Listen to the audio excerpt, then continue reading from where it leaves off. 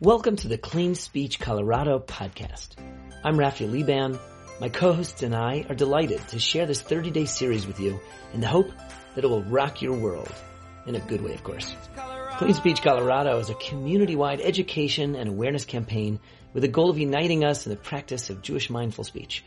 As part of the campaign, the short, meaningful lessons in this podcast will give you the tools you need to build a more positive, respectful, and peaceful world. Speaking is the single most common activity of our lives, except maybe for breathing.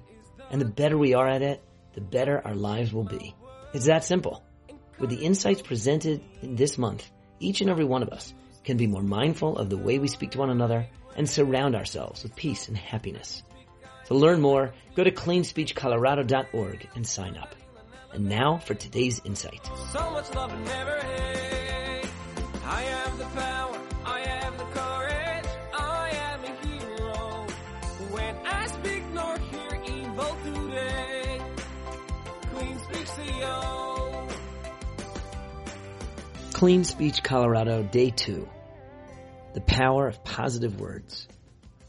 Alan Dershowitz, renowned Harvard law professor and Israel advocate, said that he never thought of himself as a capable person until a camp counselor told him that he was smart. A simple, positive comment, which Dershowitz described as life-changing. Our opinions about ourselves and our world are extremely affected and shaped by the way other people speak to us.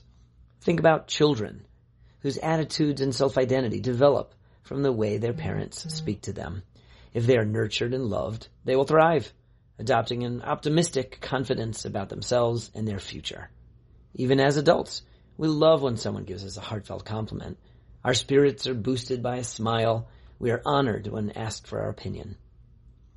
King Solomon wrote in Proverbs, "Speech can cut like a sword, but the words of the wise heal." The tongue is a powerful, double-edged sword.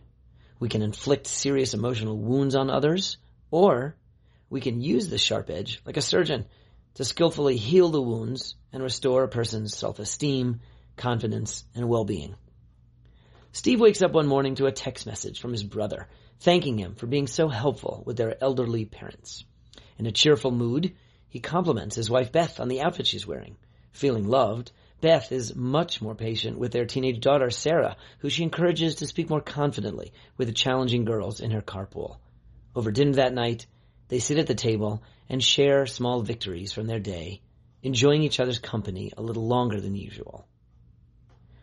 The awesome power contained in the divine gift of speech is perhaps why there is so much mystical emphasis on speech in Judaism.